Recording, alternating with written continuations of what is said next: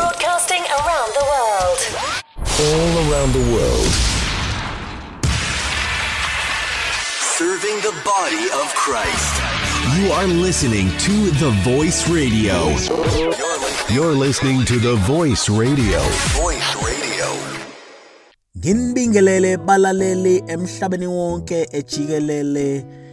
Kuyintokozo kumina esikhathini samanje ukuthi nginethulele umsakazo wenu omusha sha.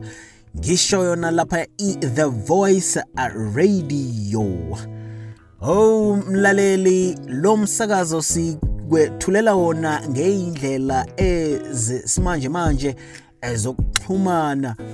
Uma ifuna usiyatholakala lapha ema-akhasini ika Facebook, mlaleli siyatholakala kwi WhatsApp, siphinde sitholakale lapha kwi YouTube.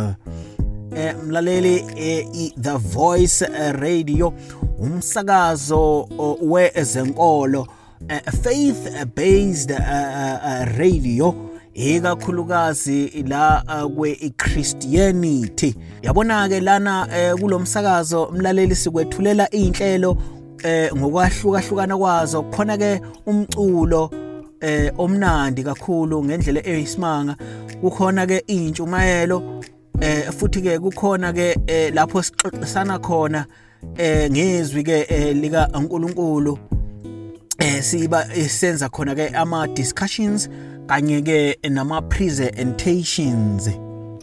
Umlaleli uyazibuza ukuthi ubani nensizwe ephopotha kangaka emva kombhobho.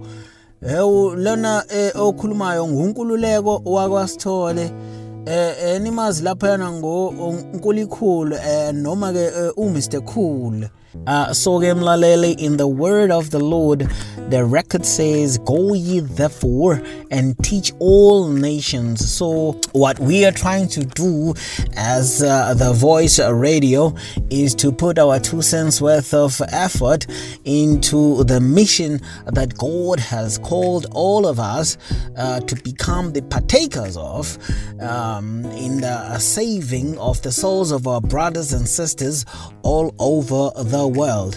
So look for us in all our social media platforms. We are available there at The Voice Radio. So we are a podcast radio coming to you every Friday of every week. So please share this with your friends and family and whoever you can reach, so that the word of the Lord can be spread throughout the world in our lifetime. Voice Radio. You are listening to The Voice Radio. Your local community Christian radio station.